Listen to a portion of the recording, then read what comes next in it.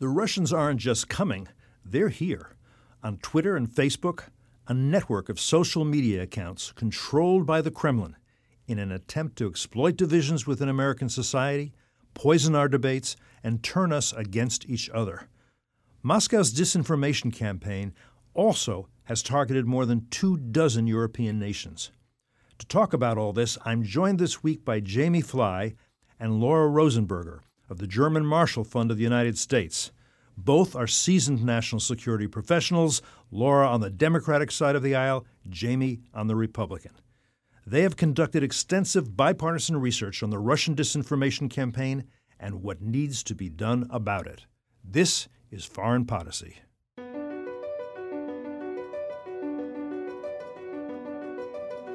Either the U.S. enforces some rules in the world, or there are no rules. Every U.S. president has tried to diminish tension with Russia, has reached out to the Russians. Most of those have failed, especially when Vladimir Putin became the leader. They're still killing guys who joined the jihad in 1979 or 1980 or 1981 who are still in the game. We are seeing a ramp up in North Korean cyber capabilities over the last decade. Iran is basically putting forth these claims of nuclear innocence, that they are doing nothing wrong, that there are no violations, and that's just factually not correct. I am fearful for what happens to Turkey now.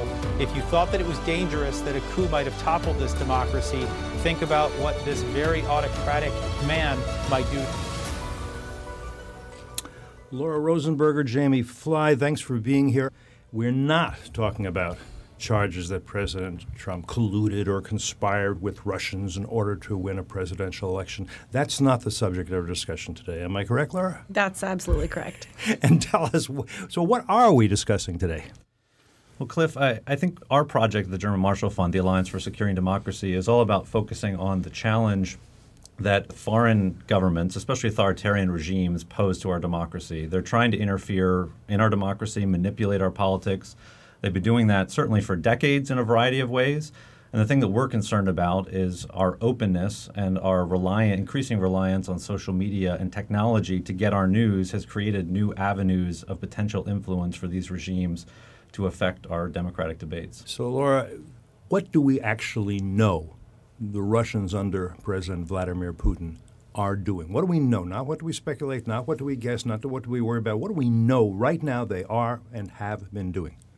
Well, we know that since 2007, at least, Russia has interfered or tried to undermine the democratic institutions in about 27 countries across the transatlantic space. They've done that using a variety of tools, some of them cyber attacks, including by trying to undermine faith in government institutions like electric grids. They have tried to sow... Now, just stop there for 1 second. When you say faith in democratic institutions by attacking electrical grids, how does attacking electrical grid raise questions about democratic governance? Well, democratic governance requires on a pact between the government and the people that the government is going to provide certain services for the people.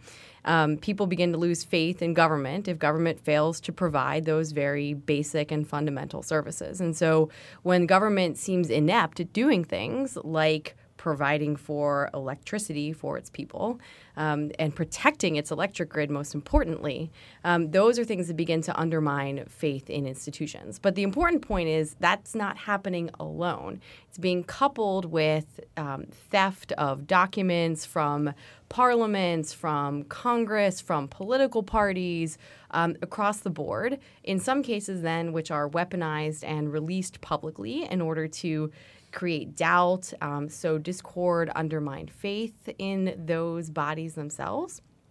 That's also been coupled with corruption that is being used, whether it's supporting certain political parties or politicians, whether it is the financing of information operations or cyber attacks.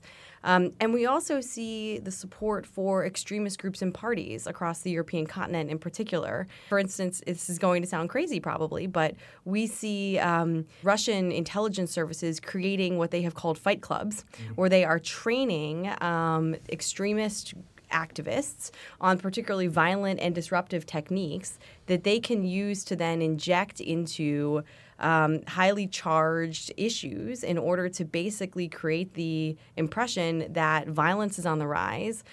Parties and societies are divided against one another.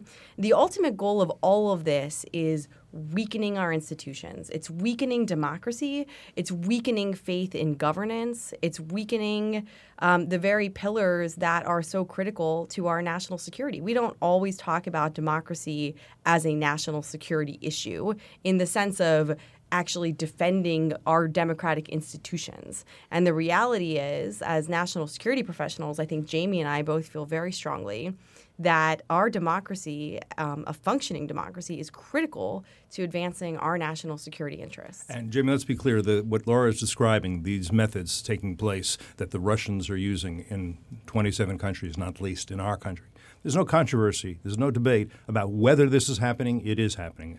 You talk to people, I'm sure, high in the government and intelligence, in national security professionals in this administration and other administrations. Let's just be clear. Everyone says, yeah, that's what they're doing. Yeah, and our European allies for years have been warning us and trying to talk to various variety of administrations and to Congress to talk about these tactics that are being used against them and have been used for quite some time.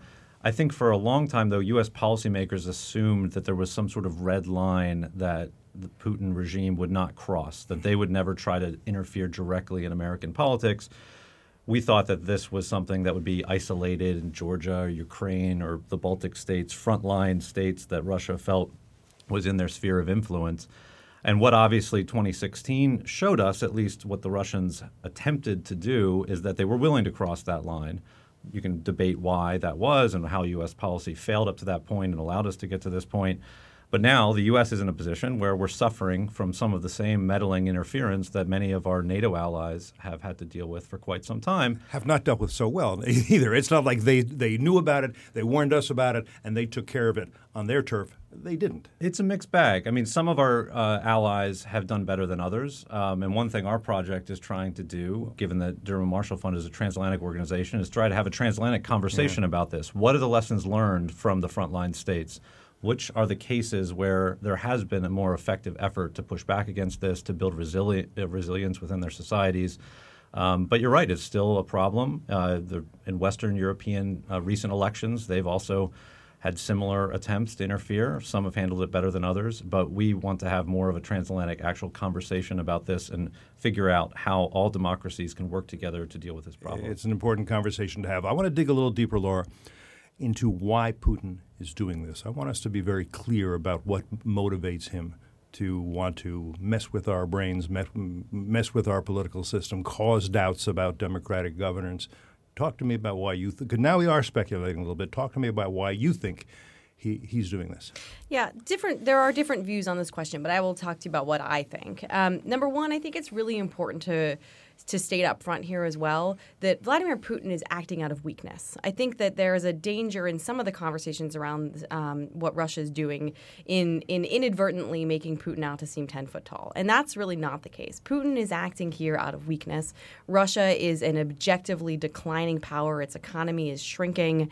Putin is hanging on to power by increasingly authoritarian means. So Putin's tactics here are a demonstration, in fact, of weakness, number one. Number two, because of that, I think that Vladimir Putin believes that the only way for Russia to remain relevant on the world stage, and in fact to restore what he believes, to be Russia's its earlier greatness, is to weaken others.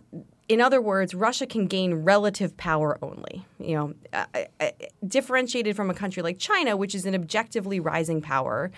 Russia can only gain power by weakening others. And so, this is a classic, hit your adversaries at the core of their strength, our democratic institutions. And what Putin has discovered, using his KGB training, is that identifying the vulnerabilities in our societies, exploiting the free and openness that Jamie referenced earlier, and being able to weaponize some of these new tools and technologies where there are vulnerabilities that we never even realized, and turning them against us is a very effective asymmetric way to hit at the United States and our democratic partners and allies in order to weaken us. I mean, he has other goals that are sort of related to this, which is weakening NATO, sort of trying to turn NATO countries against one another, weakening the EU. All these things are caught up with one another. But the other piece of it is this allows Putin to argue at home that democracy doesn't work. Right. So he would like Americans to think that democracy doesn't work, might as well be authoritarian as he is, as China is, as Iran is, that freedom is not such a great idea, that to polarize us as much as possible, and we'll talk a little bit about ways that's done outside the election scheme in a bit. I do want to do that. But I want to bring in one historical element, and I'll use a word here that you'll know, I think, but a lot in our audience may not, and the word is desinformation. It's a Russian word meaning disinformation. And in fact, Stalin derived the word from disinformation, which didn't really exist in the English language. It was misinformation, but that's a different thing. That means you don't know. Disinformation means purposeful fake news, as some people will say. And under Stalin, desinformation, there were hundreds of operatives, maybe thousands, who worked to pour disinformation into the Western system. So this is something that's been going on since Soviet times that he's picked up on as a way to weaken one's enemies and their beliefs. The difference is that technologically, there are now all sorts of ways that you didn't have. Then you could buy a journalist, you could get somebody to say something on the radio. But now you've got social media, which is supposed to make us better informed and freer, and instead is being turned against us so that we are constantly being bombarded with misinformation, disinformation. Yeah, I mean, this is a modernized version of an old playbook that the Soviet Union used against the U.S. during the Cold War. Some, I think, raise that argument to argue that we shouldn't be that concerned about it. We've always had to deal with this. We dealt with it during the Cold War. We'll be able to get through this now. And we certainly think that we can deal with this. We can make America more resilient. The thing that we're concerned about is the technological advances that you talked about. You talked about buying off journalists. Even through that method, there would be a limited reach of that disinformation. Another KGB defectors have talked about another tactic, which would be to recruit someone who was disaffected, who had a grievance with the government. They would meet someone, they would give them some money, they would set up a front organization, they would start a newsletter. If you think about the reach of that sort of effort, which would sometimes cost tens of thousands of dollars for the Soviet Union, it was a very small reach. It was maybe several hundred people would read that newsletter that they basically controlled the messaging in. It's very different now. They can, through almost no cost, they can actually do this remotely through technology, through social media. They can target almost every American, anyone who has a cell phone, anyone who is on these social media platforms. And that's what I think we really discovered through 2016 in terms of looking at the Russian attempts to start to insert themselves into our politics. And what our project has shown through some of our social media monitoring since the election, the concerning thing is that this continues to this day. So this was not just aimed at one candidate, one political party. They have now tried and successfully inserted themselves into our ongoing political debates. So every single day on social media, there are Russian-backed accounts, Russian-linked accounts pushing certain messaging, trying to influence Americans' opinions about public policy, about social and cultural issues in American society. And it's probably worth noting that Americans get their news and information differently than they did in the past. When I was a kid, there were 3 networks Walter Cronkite or somebody listened to, and he told you this is the way it is. You read the New York Times, the Washington Post, or the Wall Street Journal, even your local paper pretty much echoed that. Now you have a lot of people who go on Facebook, who go to websites, who go on Twitter, they follow particular people. So suddenly it's very easy to get what's called confirmation bias, to say, this speaks to me, and go off in a certain direction and get pulled in by some of these Russian designs. Am I right? Yeah, that's exactly right. I mean, one thing that's also really important to remember here, and part of what you just said speaks to this, so much of what the Russians are doing here is finding the cleavages in our society and trying to sort of, dynamite them open into caverns. And in our sort of hyper-partisan environment, and in an era where emotions run hot, I think, on both sides of the aisle, and where there's a lot of issues that are very divisive and polarizing in our society, the Russians have found a way to, number one, use that hot emotion to be able to, as you said, really use confirmation bias to be able to get people to sort of buy into their messaging, number one.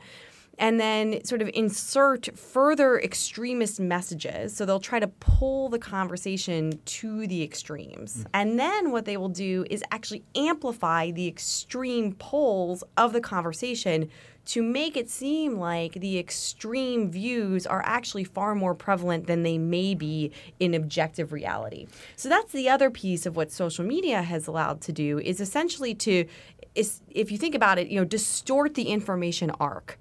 To make it seem like certain views are far more prevalent than they may actually be. Let's make clear, because you do in your research, that we're talking not just in the context of an election campaign. We're talking about all kinds of issues that are dividing Americans. The question for them is, how do they get a wedge in there and increase that divide, make people on both sides more radical, more angry, more frustrated? Pick one. There's the demonstrations in Charlottesville. There's the NFL refusal to stand for the anthem. Jimmy, talk about whichever one interests you, and let's do it as a little case study so people understand what they're doing to make us more polarized than we might otherwise be. Yeah, both of the instances you mentioned are things that we've seen on our social media monitoring since Inauguration Day, and obviously, during the Trump presidency. So it's pretty much any hot button, not even just political issues, but societal debates that are going on. So Charlottesville was a great example, trying to amplify fringe voices on both sides of the debate to get more and more Americans angry. The same thing with the take the knee NFL controversy. The other thing that actually, if you go back to the election, and this has been revealed through the Senate Intelligence Committee hearings, they were doing this also in the run-up to Election Day. In one case, using Facebook groups, they set up fake Facebook groups, one aimed at people who supported Texas secession from the United States, a second group that was promoting American Muslims, and appeared to just be a group of American Muslims talking about life in America and advocacy for certain rights for American Muslims. They tried to actually create two competing rallies in the same place in Texas on the same day at the same time. And now there's been video, I think, out of that where actual Americans showed up on competing sides in support of activities that were completely fake and groups that didn't exist. And none of the people there actually knew who the real organizers were. They did not know that these were actually people likely sitting in Russia, were not even Americans. Now, the Russians, I think, just hoped to promote some violence and maybe get people to attack each other. Luckily, the police were there and kept the sides apart. But that's a very scary example of how far this can go in actually encouraging Americans to take action, to take time out of their day, to show up physically somewhere and agitate about a particular topic that was an entirely fake construct. And we see that again and again since Election Day, just in terms of the different sides of issues where they're trying to amplify. And one important point, this often gets lost because of the discussion about fake news, a lot of this isn't even fake. I mean, it's news that's actually relatively accurate, sometimes a little bit distorted, and they're just trying, as Laura said, to kind of put their finger on the scale and increase the level of volume on both sides of the debate just to make people angrier and to pit people against each other. Yeah, really skilled disinformation operatives use the truth largely and then insert little bits of disinformation in that truth because that way it's much more credible. I mean, these are professionals. These are people who have thought through the psychology of how you manipulate public opinion and are utilizing various social media to do it. I don't know if you want to add anything to what I've just said. No, I think that's exactly right. A couple of other points on how we see this operating. One is that, in order to become established sort of credible voices on social media, regardless of what your platform is, there's a certain entree phase that is required to develop an audience, to develop a following.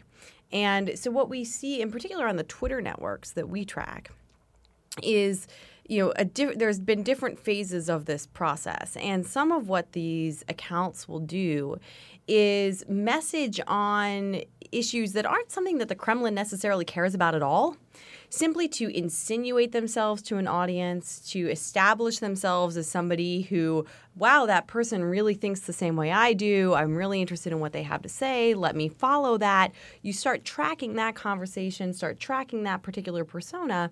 And over time, that account or that page begins to inject other messaging that is more divisive, that is more pushing things towards, the Kremlin's interests. And so a lot of what our social media monitoring dashboard shows is we see a lot of messaging about things that have to do with, say, Syria, and trying to trash the White Helmets, the humanitarian group that has done such incredible work saving Syrian civilians. Or they'll talk about, a lot of issues about Ukraine and really trying to, trash, Ukrainian activists and promote sort of the Russian view about Ukraine. They're doing that because they're taking advantage of the audience to inject Kremlin viewpoints while also then sowing these divisive messages. So that's I think one piece that's really important to remember is there's a whole development phase when people sometimes we get the question of like, well, how much did seeing that one tweet matter to any one particular person's viewpoint? And part of the problem here is, number one, it's an overtime phenomena that, there's different phases, as I mentioned. And number two, a lot of the goal actually is not necessarily to convince people of a particular view. It's just to sow discord and confusion. That we're at each other's throats. You mentioned also that Moscow uses financial influence and other means to support and cultivate ties with various political organizations, including, for example, take anti-fracking groups. Now, Russia, most of its wealth, it comes from oil. Fracking brings down the price of energy.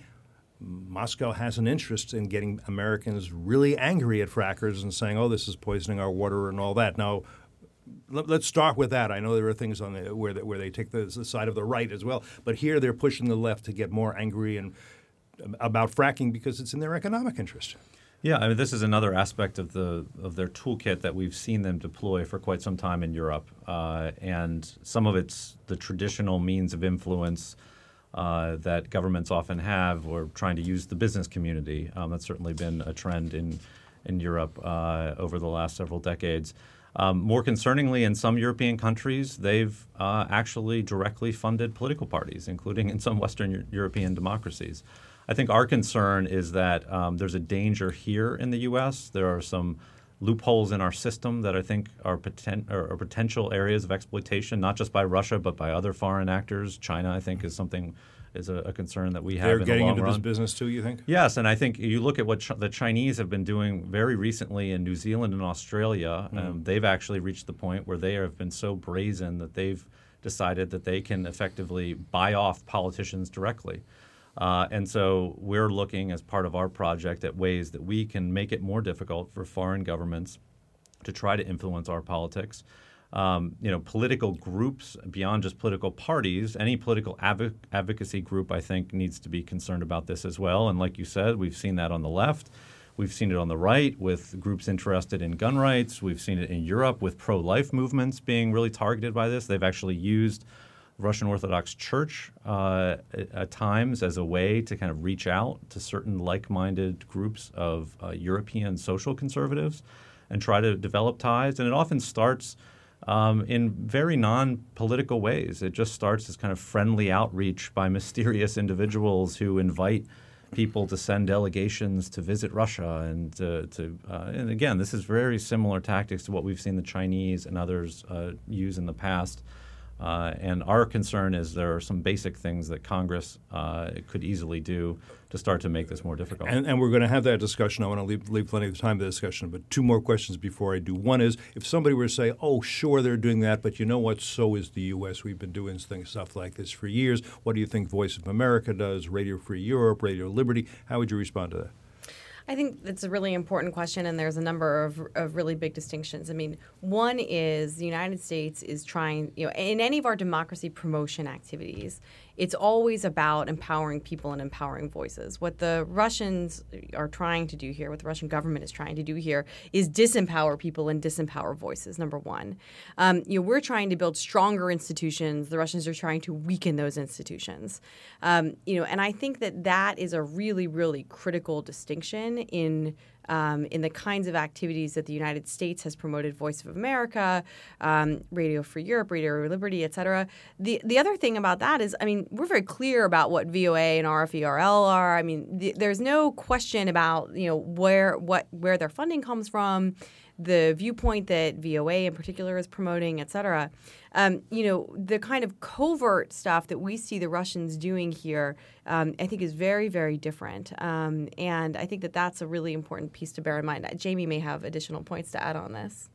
No, I think I wish we were doing more. And as you know, at FDD, and you follow these issues a lot, we do very little, actually, in terms of the amount of resources we spend to support political parties, to do the training that's required in many countries that are authoritarian regimes. And quite frankly, multiple administrations of both parties have often been far too reticent to actually stand up for democracy and devote the resources. And we're having a debate right now between Congress and the Trump administration about some of this, about the future of the National Endowment for Democracy, or the sort of assistance that we provide through the DRL Bureau at the State Department. So the reality, the Putin regime likes to put out this narrative that we're always trying to overthrow him and sponsor coups and things like that. I think if you actually look at the totality of U.S. programs, we're nowhere near providing any kind of covert support to do those sorts of things. The other important point is all of our activities in that space, we make freely available to every political party. Anyone, even Vladimir Putin's political party, could actually come and get U.S. support, and if they want to attend and get political training, figure out how to run a campaign. And that obviously is not the way the Russians go about their interference. Is there any component of the Russian campaign that we haven't discussed? Because I want to get to solutions, but I want to make sure I don't cut you off before. The only other thing that I can think of, and you did mention this, is that they're doing this in many other countries. That I was in Spain not that long ago. Mm-hmm. Plenty of anger in Catalonia over independence. From what I read in what you've written, they see a possibility of getting Catalonians more angry at the Spanish government and the Spanish people more angry at Catalonia, and they'll do this in all these covert ways. So they are working in all these other countries, in some cases supporting far-right parties that they think also can help polarize the society. That's the only other thing I just wanted to make clear. Go ahead. Even related to that, it goes beyond Europe. They're also doing this in our backyard. Just yesterday, my former boss, Senator Rubio, joined with Senator Menendez to send a letter to the administration, to Secretary Tillerson, who's about to go to Mexico, to urge him to do more to engage with the Mexicans on recent signs that the Russians are trying to interfere in the upcoming Mexican election. Mm-hmm. And General McMaster has actually spoken about this publicly and expressed warnings. That's another area where if through their efforts they could maybe tip the election in a certain direction, they could get a result that would lead to trouble in the U.S.-Mexican relationship. That could have major implications for the southwestern U.S. and things like the debates about NAFTA, border security. And so they're also doing it elsewhere in our neighborhood. It's not just an American problem. It's not just a European problem. So, Laura, let's talk in the time we have remaining. What are the tools or weapons we have to stop, hopefully, Putin from continuing to do this? To let him know that there's a serious price he'll pay if he continues with these really subversive activities. I think there's a range of things we need to be doing. Some of them are defensive, closing the vulnerabilities that exist that are being taken advantage of, and some of them are deterrent and sort of raising the costs. On the defensive side, there's some long-term steps we need to be taking that include things like reducing the polarization that we just talked about that Putin is exploiting so well. Some of it is better media literacy training for our society. It's hard to do. It's hard to do. I said long term. I have a philosophy of get caught trying. So even if it's hard to do, I'm going to put it out there. But on the more near term and achievable or immediately achievable steps, we certainly need to be doing things like more resources for states' election cybersecurity. It's actually one of the things we didn't touch on earlier is that the Department of Homeland Security has disclosed that 21 states had parts of their election system probed by Russian hackers. So they're looking for ways. Could they change the result? We don't know they've changed the results. There's no evidence that they've changed any results or that they actually compromised anything, but they certainly were looking for vulnerabilities. Right. Whether that's in the vote tallying process or even in the voter registration process, you can certainly monkey around even with that to prevent people from being able to get in the door.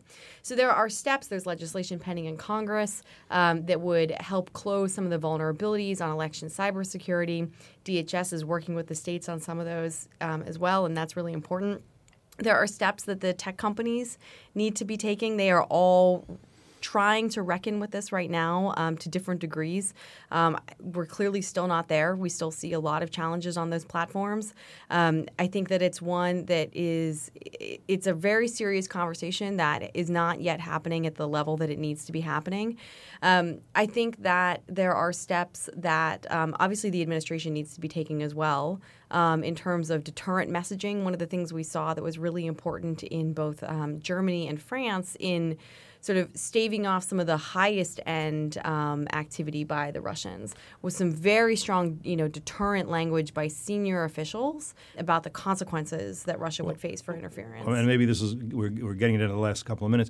What about the possibility of letting Putin know through legislation or other policy that there will be consequences, there will be punishments, there will be sanctions, that if we know that he is doing things that we consider crossing the line, it will have a serious impact on our relations, and we will make him suffer.